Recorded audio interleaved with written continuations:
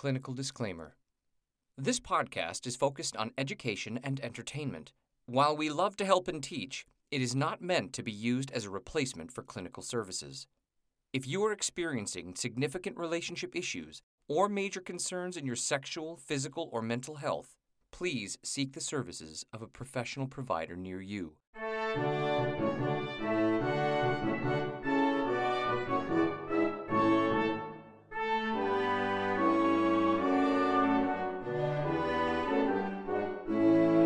Welcome to the University of Pleasure, where we have sexual conversation to help build a happier nation. I'm Dr. Tara Jansen, licensed psychologist and certified sex therapist. And I'm Jeremiah James, and I'm just a guy who likes talking about sex. Doc, I have to tell you, it's a little embarrassing, okay? Okay, I'm here for this. I bought some new lube, and I couldn't remember what the name was of the lube we were supposed to buy based on your recommendations, and this stuff turns into like Jell-O. I don't understand. It's like the worst.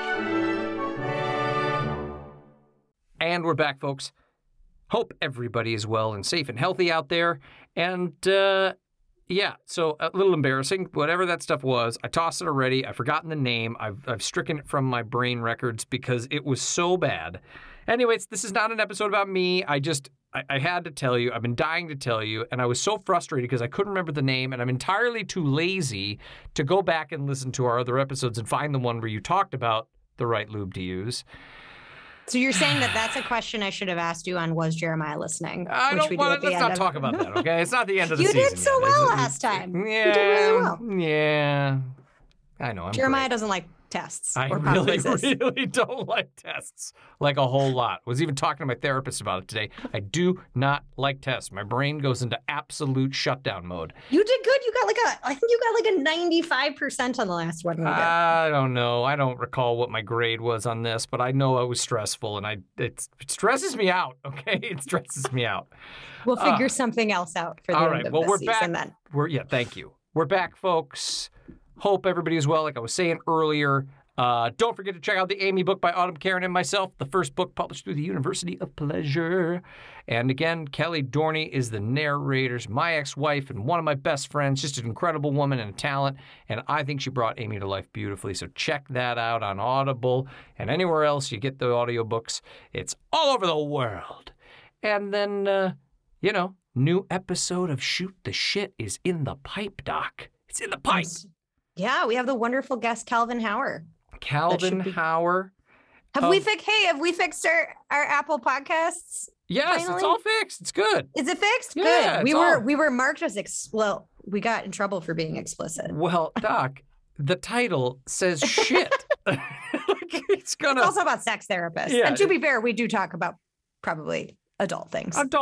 It's not really for kids, It's not for kids. Yeah. I wouldn't say it's for kids. It's not overly racy either, but it's not for kids. Yeah, definitely. It's not going to come on after Sesame Street. So, it's definitely closer to the grown-up NC-17 rating, I would say. That's just my humble opinion, but it's brilliant. Check it out. Who's this guest, Doc? Explain who he is. Calvin Hauer. Calvin Hauer is a therapist and does a lot of sexual health work. Lovely. Actually hoping to get him to come on here and join us. Wants to talk about like kink and community stuff. Oh, really? Yeah. Really? I'm interested. Lovely. I'm interested. Will he and I be really close like I was with Dr. Leo and my very best family friend, Laura Rademacher? I love that you call her a family friend. You're not family. We're family friends. That's what we are now. We go far back. Conceptual. I think we need to be really clear that you are not a blood relation to Laura Rademacher. Fine. But I think she's amazing. I love talking to her. Her voice is so calming. I almost want her to be super calming. I want her to read me like a book. Put it on on the Calm app, because I do use the Calm app. And incidentally, Calm, if you want to be one of our sponsors, we're happy to promote you because I love it. And I'll do the meditation stuff.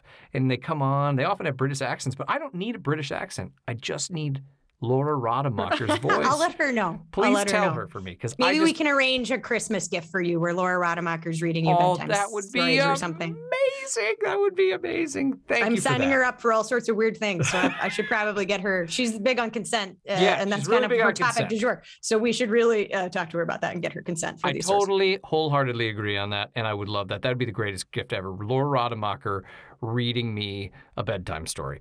Thank you very much. It would just help me go to sleep. I know it sounds weird, but that's kind of what the comm app does. They read these little stories like riding the Orient Express through the mountains.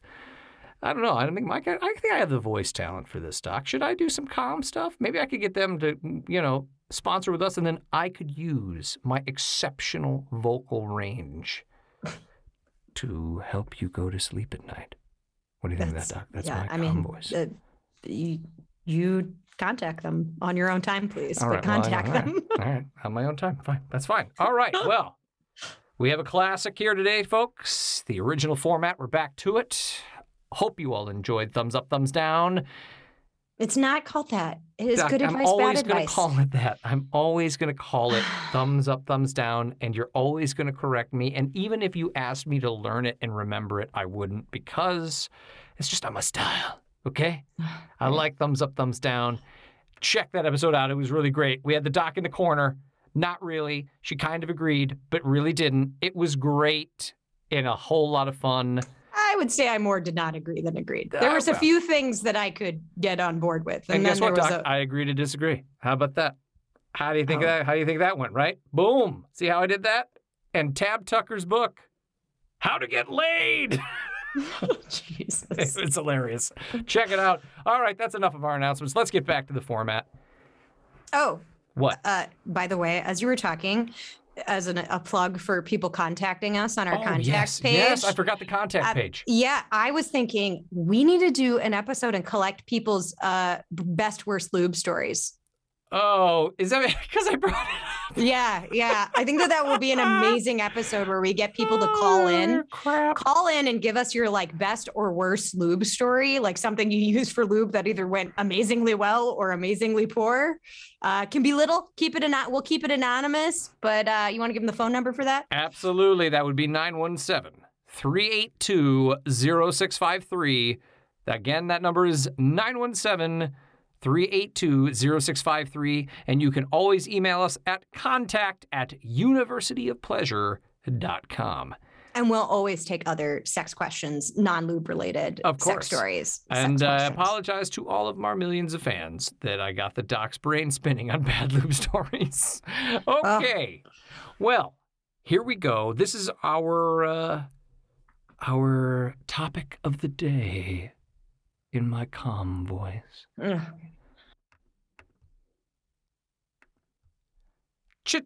Changes, sexual lives rearranged, renegotiating sexual relationships after children. Doc, did you see how I just sang? Because that was so, I know that you were doing the patter of David Bowie, right? I appreciate that you got that. Sexual lives rearranged. It would have been better if I have one too many syllables in there for you, but it would have been better. Should have been sex lives rearranged. That would have been even better. Sex lives rearranged. Yeah, it all worked. My vocal talent got us to the other side, and it's not a big deal at all. I should admit that I spent more time on that title than I spent preparing for any of it.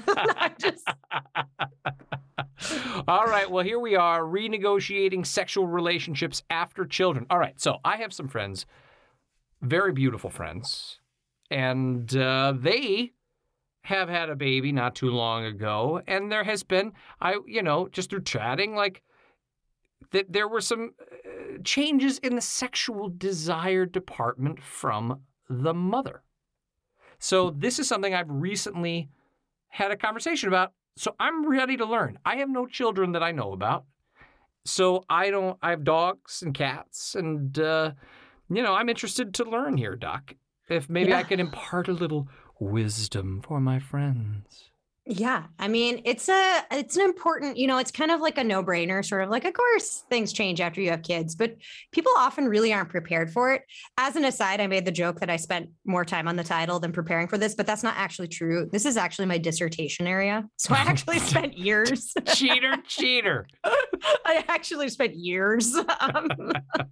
My dissertation was on the sexual experience of new fathers the year postpartum. Oh, wow. Oh, that I would be interested in, because here, look, being a guy, all right, we don't have, I always say, like, I think women are such incredible humans, because the things you go through as women and hormonal changes and having babies and periods and so many incredible things that we as men have no concept of, right? And as cisgender men. Cisgender men. I was inferring that, by the way, just, So, but cisgender men, what, you rolled your eyes at me. I did. I'm not rolling your eyes. Just listening. There's a glare in here. It's a glare. It's a glare. The light was hitting me from the side. Totally. It was strange. Anyway, that I was just saying that, I can see where the struggle would come in, because body chemistry changes. Desire goes up and down after a child, exhaustion, having to nurse a baby. So many things go into that. But we as guys are like, hey, baby, like, it's just, are you ready? Let's rock, Right. Well, and we can do a separate podcast specifically on, like, really the area that I did my dissertation on, right? But like, lots of changes and shifts happen sort of across gender for people. It's a really big for people that are male identified, like, honestly too, like, across sexual orientations, across gender identities. And there's like different, like, maybe gender trends people might see, but like having kids makes an enormous impact on a sexual dynamic and a couple's sort of sexual dynamic. And so there's like some pretty, like I said, like I literally did you spent forever working on your dissertation. So actually, this is an area that I've talked about and thought about like a lot. So I will try to keep it as concise, and we will probably have some future topics in this area too. Well, I think we should. I think maybe this could be something that, we circle back to, because, a lot of the folks out there, based on some of our analytics, are in this world. They're people in that age bracket that are having kids, right? And that it might be really helpful to remind people of the changes that happen and stuff like that, and maybe some helpful hints. What do you think of that? I mean, I'm producing on the fly, Doc. That's what I do. Yeah. Well, there is a lot to talk about in this area, but I do think, like, kind of what I was saying around, like, it seems like a bit of a no-brainer when you're like, yeah, of course, after kids, things change. But what's really interesting? Like, a lot of couples don't expect it. Like, they know it, like, it's kind of like you tell somebody and they're like, yeah, of course. But like, it's not until they get there, and people report feeling really ill prepared for those changes, because it's hard to know how much, especially like, like after the birth of your first child, right? Like, if people have more than one child, they might, have better expectations set around what this is going to look like, but you can't really know what something's going to look like until you go through with it. And now I want to say, like, there are plenty of people that have kids and maybe experience some changes, but they weren't that impactful, or maybe things stayed the same. But there are a lot of folks out there that really big shifts started to happen once they had kids. What a really interesting thing is, like, I do a lot of couples therapy, right? And I'm doing often typically sex therapy with couples, and usually they're coming in for some type of sexual struggle. And way more often than not always, but often, when I'm asking them, like, hey, when did these struggles begin? The most common answer is after we had kids. Right. And so that's a really big time in which things start to change. Right. And those things start to change for so many reasons. And one of the biggest reasons that, again, some of the stuff feels kind of no duh, but we don't really prep people for it well. But one of the biggest reasons is just time constraints. All of a sudden, people have way less time than they had before. And then, there are other variables like exhaustion, increased stress, changes in the body as well. If someone recently was carrying a baby and recently had a baby, this can, by the way, even younger kids or older kids too, but definitely, right, like, when children are younger, it's often even more stressful. So, like, let's say someone's breastfeeding. that can have a massive impact on somebody's sexuality. It Sure. can, yeah, I mean, like there's a lot of things that it can shift. It can create sometimes some sexual, like physical structural struggles, right? So people can have like increased vaginal dryness when they're breastfeeding. Oh, what? People- Hang on a second. How does one affect the other? I'm sorry. I'm not a doctor. So, Well, I'm not a medical doctor. all right, but like, you know. Yeah, it just like hormone levels and like ways in which like breastfeeding can really impact Oh. hormone levels, and Okay, it can so like impact your just sort of. hormones go wild when you're Well- breastfeeding maybe, and then that might make you more dry vaginally. There's just a lot of complex systems that are Okay, at play. I just wanted to clarify. That was, You know, when your body's producing food, it turns out it's doing something. yeah, good point. And it might be, you know, pulling from some other resources, right? Or like sort of taxing certain other systems. Sure. But like, if you look at, not to be too specific, right? But like, I could do a whole episode just on the impact of breastfeeding, right? Like, because there's things like I said, vaginal dryness can occur. Sometimes, like, let's say somebody really enjoyed their breasts being touched pre-breastfeeding. Not always. Sometimes people remain exactly the same. But then there's a whole lot of people that are like, these actually now sexually have a different meaning to me, right? Oh, like changes they're- their thought process as to how they see their own breasts even. Maybe how they see them, or even physically how they experience it. Sometimes Yeah. there's something that can happen with new parents or just people that have are being touched a lot. That's called touch oversaturation, right? Oh, my cat Where- has that problem. Like if I pet him too much, he bites me. I think that's a different thing, but maybe. Oh, all right. That seemed kind of the same. Like overstimulation, oversaturation yeah, well, yeah, I of guess, touch, yeah, yeah. and then he turns around and bites me. He's a total prick. I Yeah, hate like that well, cat. to be fair, right? Like you go from before you have kids, right? You might go from like a lot of the intimate touch that you're having is with your partner. And then after you had kids, you might have kids constantly touching you, being on you. Your body is now different. It's not like just yours, and then you choose to give it to your partner. Now you have other people, especially if you're breastfeeding, that might like literally rely on your body to stay alive. And that starts to change sometimes things. And again, not for everybody, but for some people. And, you know, so like, for instance, I've had dialogues with somebody with couples in which maybe one person is breastfeeding and maybe breasts were a part of sexual play prior.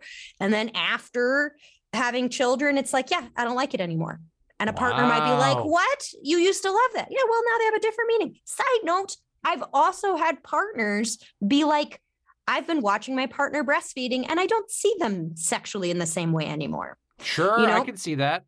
You know, when I was in Sometimes- the hospital one time, I got MRSA, and the only channel that worked on my TV was a breastfeeding channel. Like that's the only TV channel I had for like 2 days for That's my week-long Very stay. intense. Okay. That, like I didn't know that was the thing. You know, I was 14, so like I was trying to understand. It was very confusing times for me, Doc. Okay, it was very confusing times because I wanted to see the breasts, but at the same time, they were feeding babies, and then I got all weird about it. So I can understand that might become a complex emotion that happens for Yeah. a And father. for some or some another, people, or if two women being together, you know, whatever. yeah, for some people, it might like things like lactation might end up being a turn on. For some people, it might be a turn off. Like that's the whole point. And I'm just talking about breastfeeding, but there's all sorts of different things that happen after people have children that change and can change their relationship with their bodies and their partner's bodies, because now you have these little beings that are also like in the picture and wanting intimate touch and to be a part of your body and intimate touch, or your partner's watching your kids being a part of intimate touch with somebody. And it just can really create some shifts and changes, not just in like how frequently people are having sex, but also like people's sexual desires, the things that turn them on. Side note, sometimes if someone's after like childbirth and, you know, healing from that, sometimes how someone might orgasm might shift or There you change. go.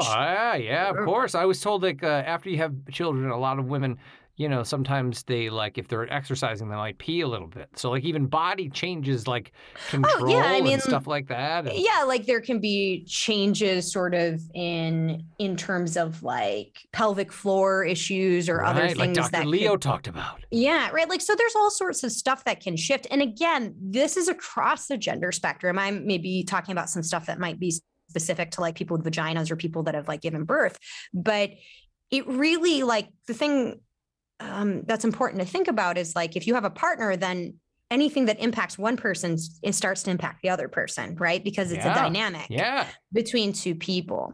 But it's really more to say that like, there's a lot of stuff in a variety of ways, not just like, oh, we're tired and we don't have as much sex, but there's a lot of stuff that can really change, not just the frequency of sex, but also the quality and the type of sex that people are having or can have and the ways that they enjoy it. So it's a really big change for people. Yeah, I can imagine so. So what should we start with? Like, what are some of the changes? Well, I think that like something that's helpful to, you know me, I first like to understand the problem and help people understand, or not the problem, but like the dynamic before necessarily like what to do about it, because there's a lot of complexities to this and different people experience different things. But well, of course.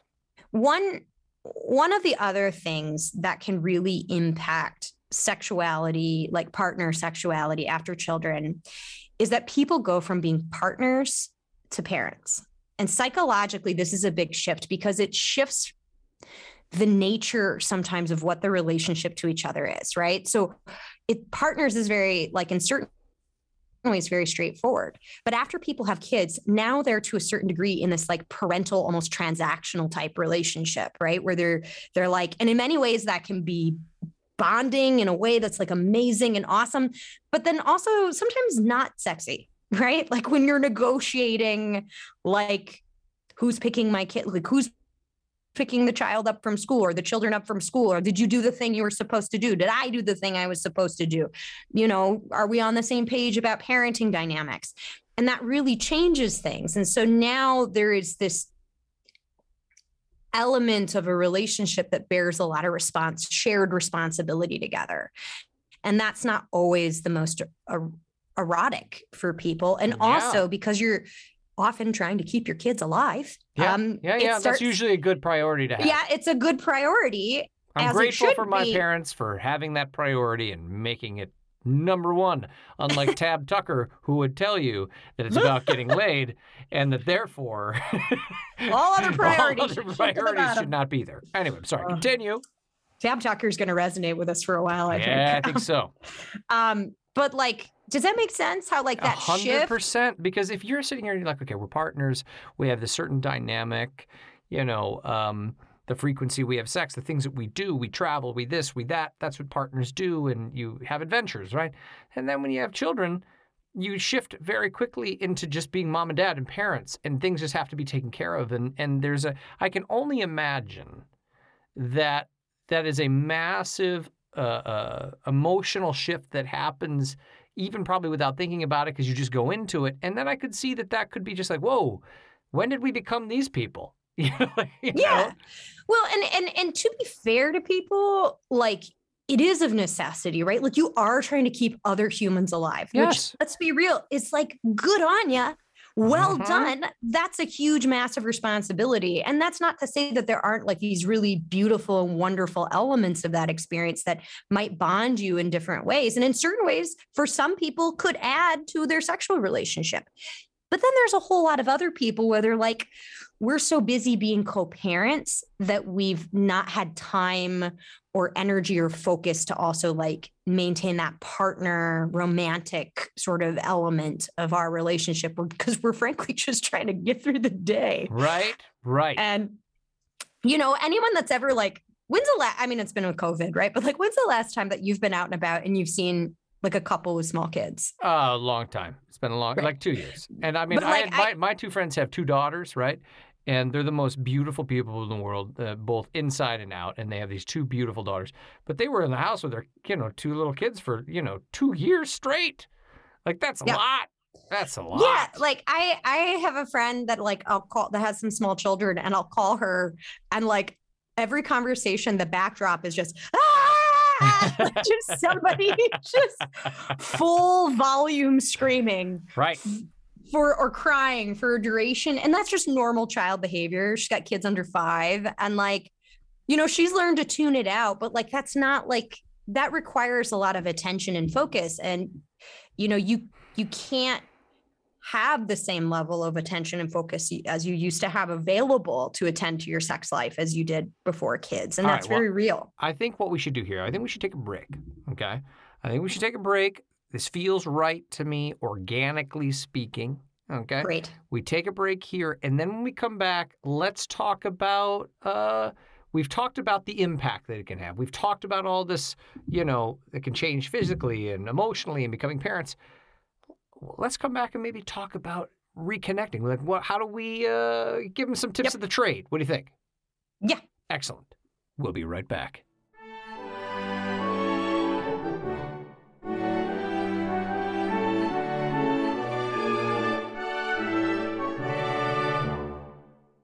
And we are back, folks. Okay.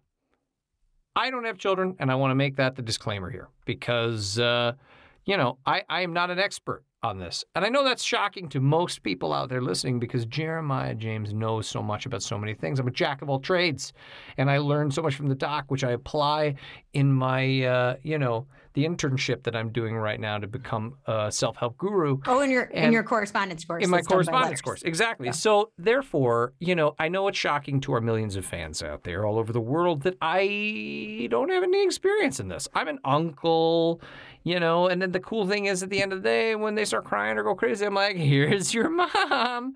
Bye, Uncle Jay. Peace out, right? So I don't have a deep well of knowledge in this field, Doc.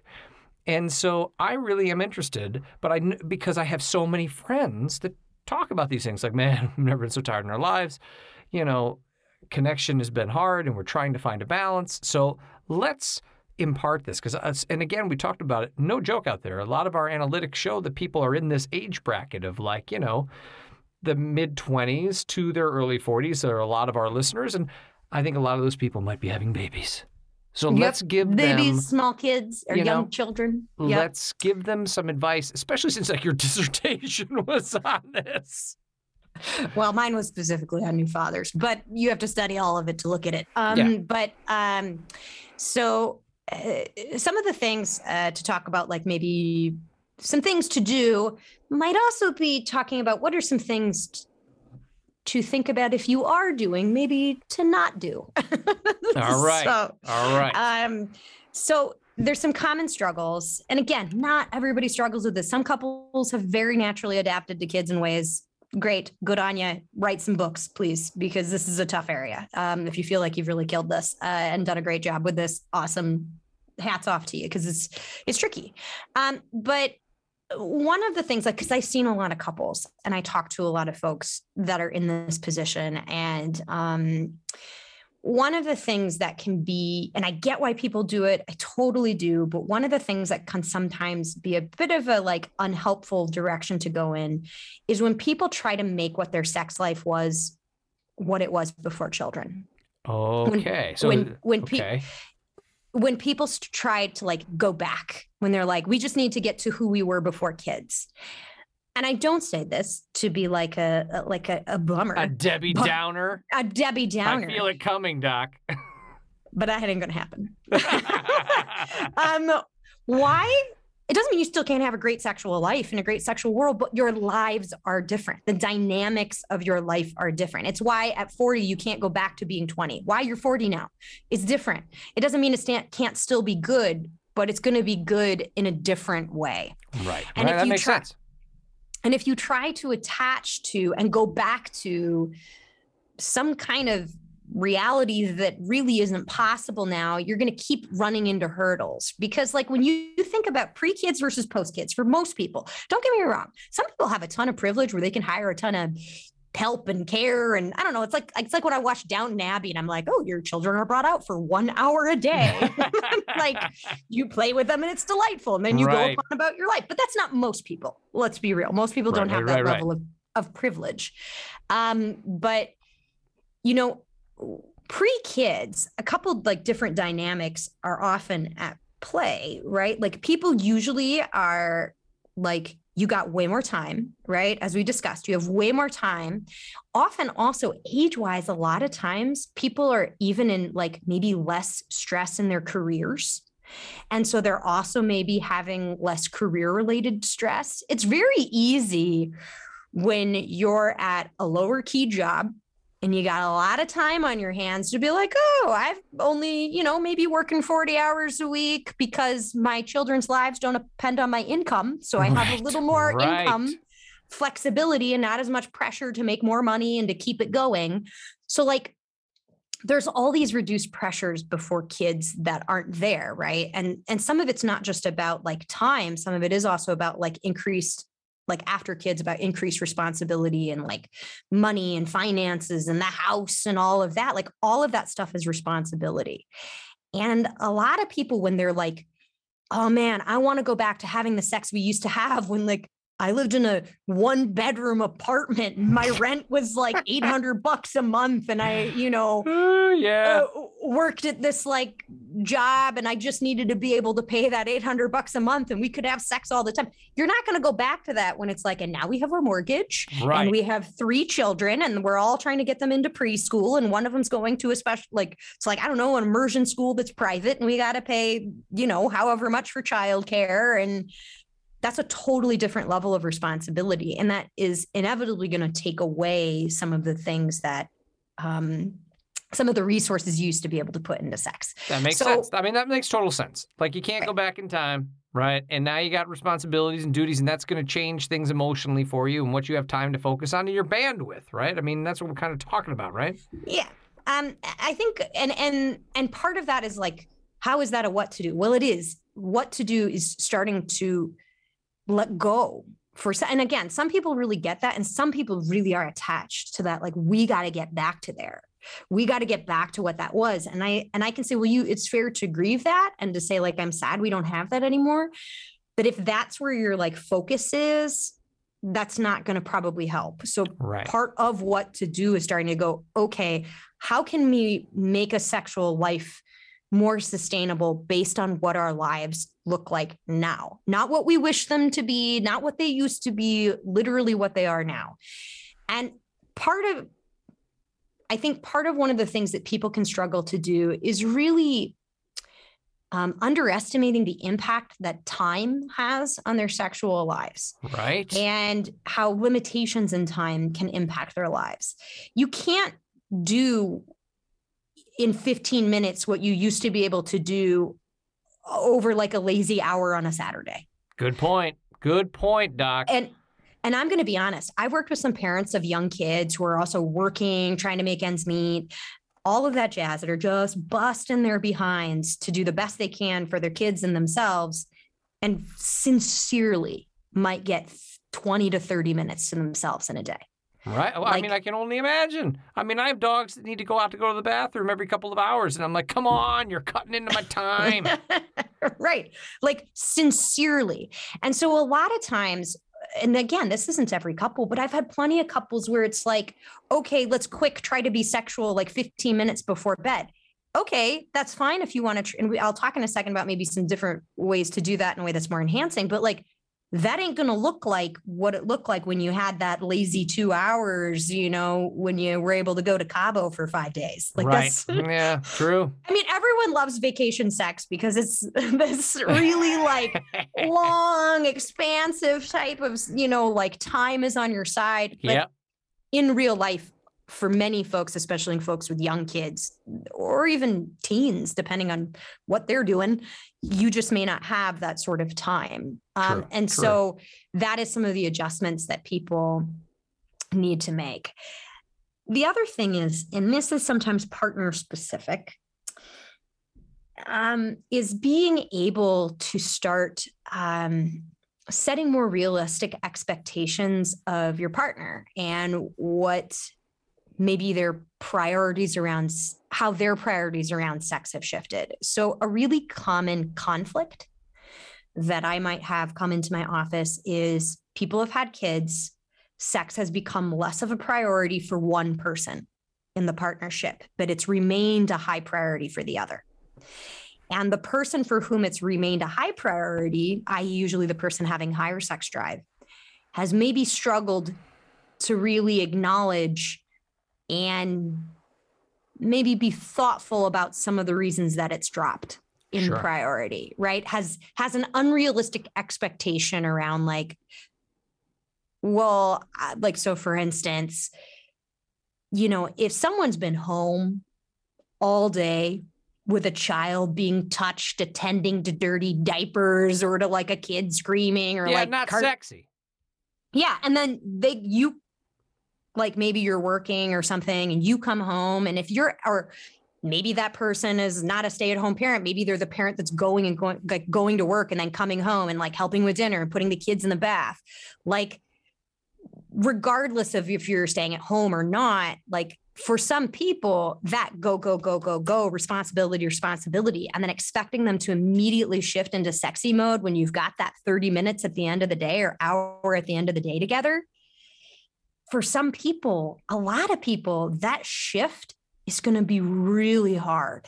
Sure. Like, really hard. And if they're not able to do that as well as you, that's not because they're trying to be an asshole. Good point, Doc. Good point. And it's not because they don't, more often than not, it's not because they don't care about you. It's not because they don't think your sexual needs are important. It's because their mind just isn't able to hold it as a priority in the same way as you. Some people's sexual desire levels are impacted by stress, fatigue, exhaustion in different ways. Some people can be stressed and exhausted as crap and still be totally ready all the time. That's me, baby. That's your old pal Jeremiah James. I feel confident that that's accurate, right? and then you have other people that really impacts their sexuality and their capacity, and that's very real. They can't. We've talked about this before in the podcast. Sexual desire is not like a light switch you can just decide to turn on and off, right? Right. Just as much as someone for whom it's a really high priority can't just magically turn that off, the person for whom it's not a high priority can't magically turn that on. And so when I find people more successfully working through these kind of dilemmas as couples, it's usually when they start finding some compassion for one another's experiences. And they try to like not talk about why they're right in their position, but they try to see why it might be hard for the other person. So you're saying basically that, if say, the man is a stay-at-home father, or it could be a man and a man, or a man and a woman, or whatever it might be. Having children in your life can change things. If you're, having a baby, or even adopting a baby, cross gender, right? So if you're the one at home all day, changing the diapers and stuff, and you don't feel so sexy, and the baby needs you, and it's grabbing you and groping you and all this kind of stuff, and you're the other partner who's coming home, and you're like, yeah, a long day, baby, let's rock. And they're not feeling sexy, maybe you want to take into consideration what they were going through all day. And, the other person that was dealing with the diapers and all that stuff, understand that the other person wasn't, and they still might have their drive a little bit different. And then, like, just talking about it and understanding each other. Is that what you're kind of saying here? Yeah. And again, like, I think sometimes even like the example you gave, I think is a good one. But sometimes too, it might be the person that's going and leaving to work, or both people are going to work and coming home and exhausted. That could be too. You know what I mean? Yes. Like it can be a lot of, it's just, there are just stressors for everyone involved, right, generally speaking, and different people respond differently to that stress. And really, as a strategy, never underestimate the power of empathy. Yes. And how far empathy and trying, rather than being understood, seeking to understand. Why is the other person having this struggle, and trying to find some empathy for that? And ironically, empathy often ends up erotic. Good call. That's a new t-shirt. We can use that one later. Empathy often ends up erotic. I like that so much. Because let's say someone's struggling with like lower interest in sex. What generally does not turn them on is someone then like really getting on them and criticizing them about how they're not interested in sex. Right. That generally doesn't do the trick. And so it really is often an important piece. There's more I could go on that. And I know I got so much on this topic. Let me talk about some other things to do. And we can. Yeah, I was just going to say, give us some more tips of the trade, and then we're going to come back and do another episode about this. I feel really confident that this is going to be a hard-hitting episode for people, and I think that it can be really helpful. So I'm excited to learn myself.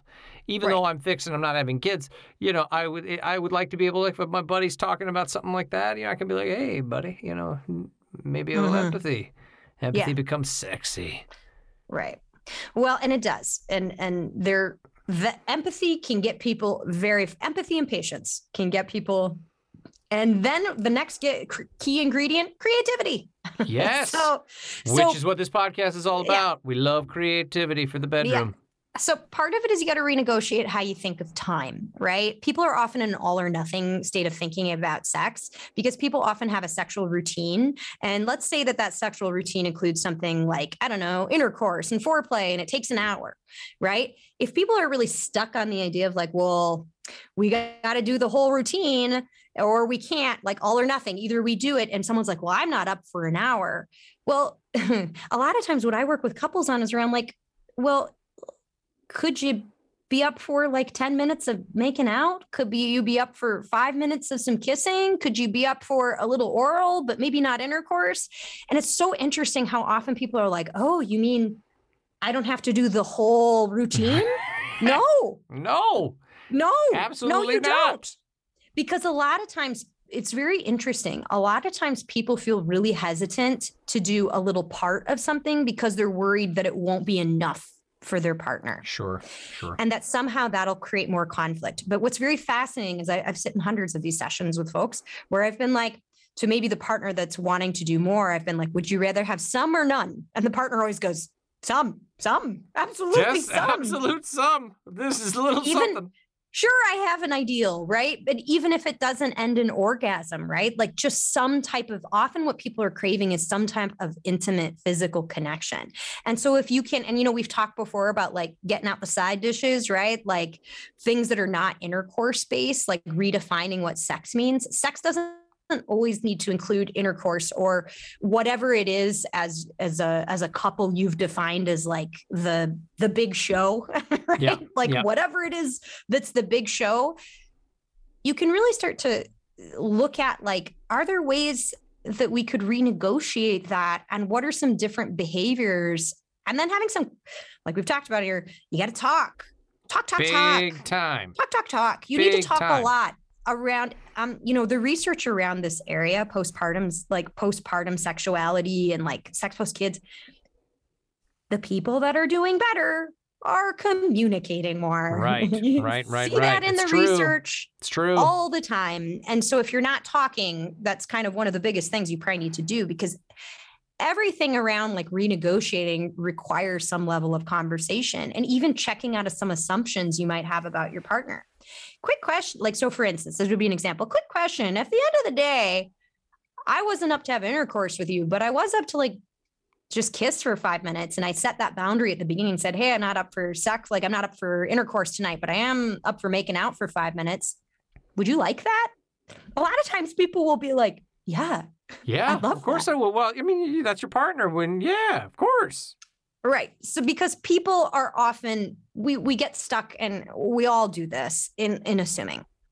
Another big tip, and we've talked about it in different ways on different podcast episodes, but letting go of the idea that in order to be sexual, it needs to be spontaneous. And if it's spontaneous, somehow it means that it's better. Nope.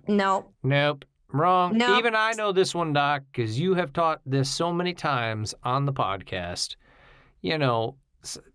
People think like if you're planning something, it's lame. Well, that is false. I know it's false. And I can even tell you, like, I used to think that before, in my younger days. It had to be spontaneous. But the older I get, it's like, hey, man, I'm coming home on Saturday. Like, I got 2 hours. Let's make some magic and plan that every Saturday. And I got to tell you, it is an amazing feeling. And it's fun because you're building anticipation to the sex, Yeah. And it's awesome to know that, like I said, and listen, sometimes it doesn't work out because of whatever reason, somebody might have a cold. I don't know. But planning is great. Don't ever let anybody tell you it's not great. It doesn't have to be spontaneous to be great. You can plan it out. Also, just because you schedule time for something doesn't mean that you can't be spontaneous within that time. You don't have to plan out every touch, But you did actually bring up a good point. If Of course this is I just like this is a little side rule.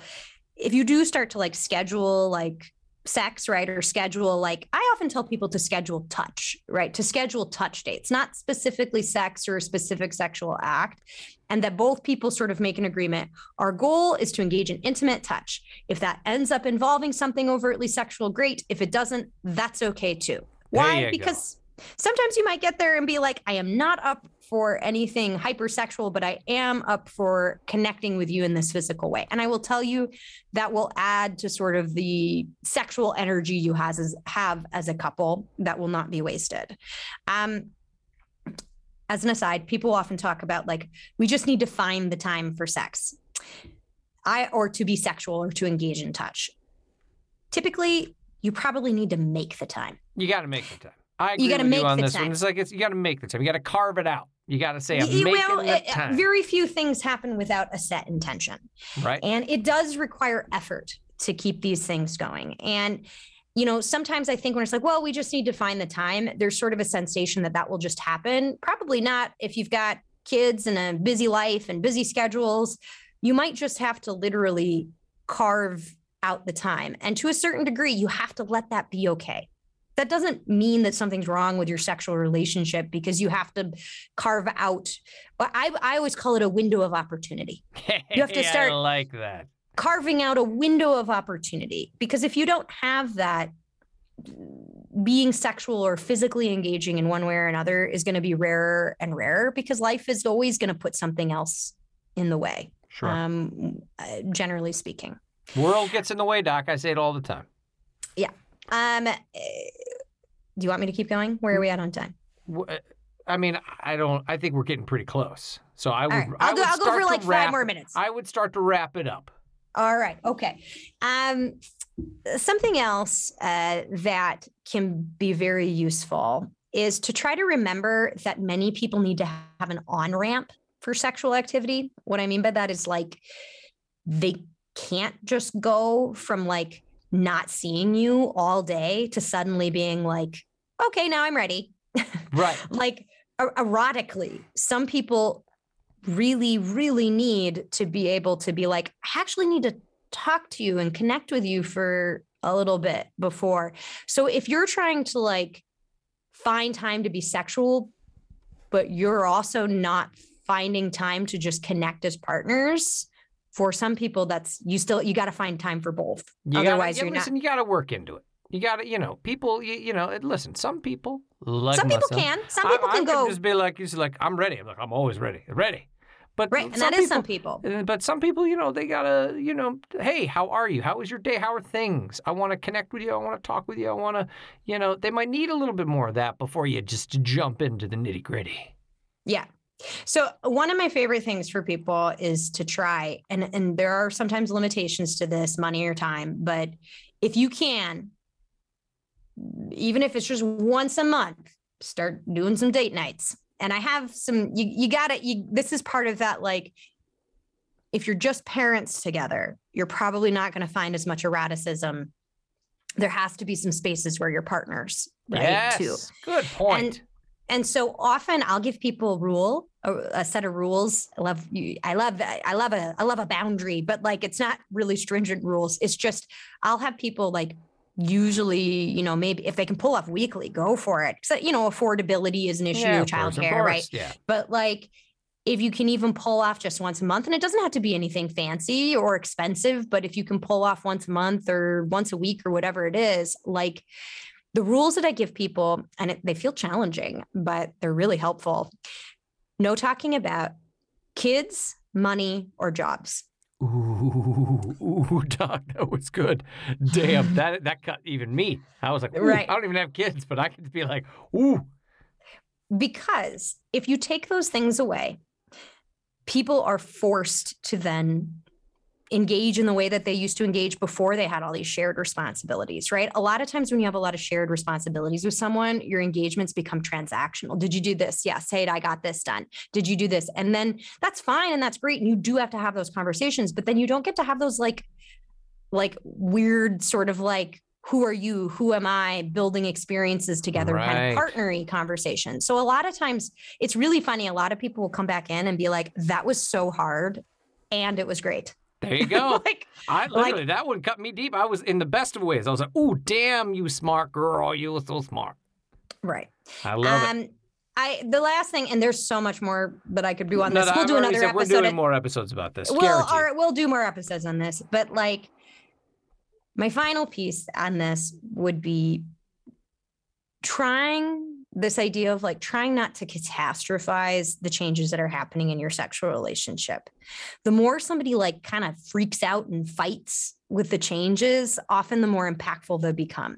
So like, what I mean by that is if it's like, okay, things look different now, you can either be like, oh my God, things look different now, right? And like really kind of like catastrophize that and like let anxiety about that run away with itself. Or you can try to find a way to go, okay, if I really step back, right, and I look at this from outside of myself, right, if I was someone looking in on a friend's relationship, I could probably see like, hey, yeah, you got a lot more going on.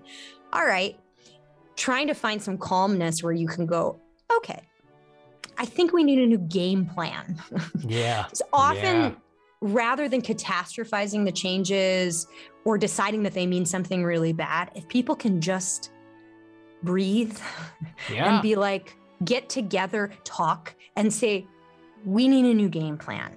And that, you know, what's funny, that's often what I'm doing for people, is just getting everyone to slow down, take a deep breath. Let's come up with a new game plan. Makes sense. And that's so much of what my job is with people. And a lot of times people can do that for themselves. It's just about getting in the mindset to do so. Absolutely. Well, Doc. So there you go. That was brilliant. I think so many people are going to find this useful. I know I did, and I don't even have kids. So I think this was brilliant. I appreciate you. I appreciate all that you do for so many people, and I can see how this would help so many people. So check it all out. We're definitely going to do another episode about this. And you were really concise today. You did a good job, Doc. Did I? Good for I have you. so much. My brain is exploding with so much around this topic. Trust me, I can see your brain is moving at 1,000,000 miles an hour. But then you could try this or but that. You did real good at keeping it all together. So thank you for all that you do. Be kind to everybody out there. Just, be nice to one another, and we will talk to you all again next week with a whole new episode here at the University of Pleasure. Bye, Doc. Bye.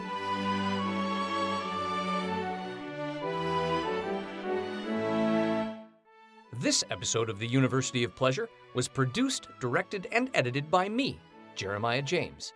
It was written by Dr. Tara Jansen and me, Jeremiah James.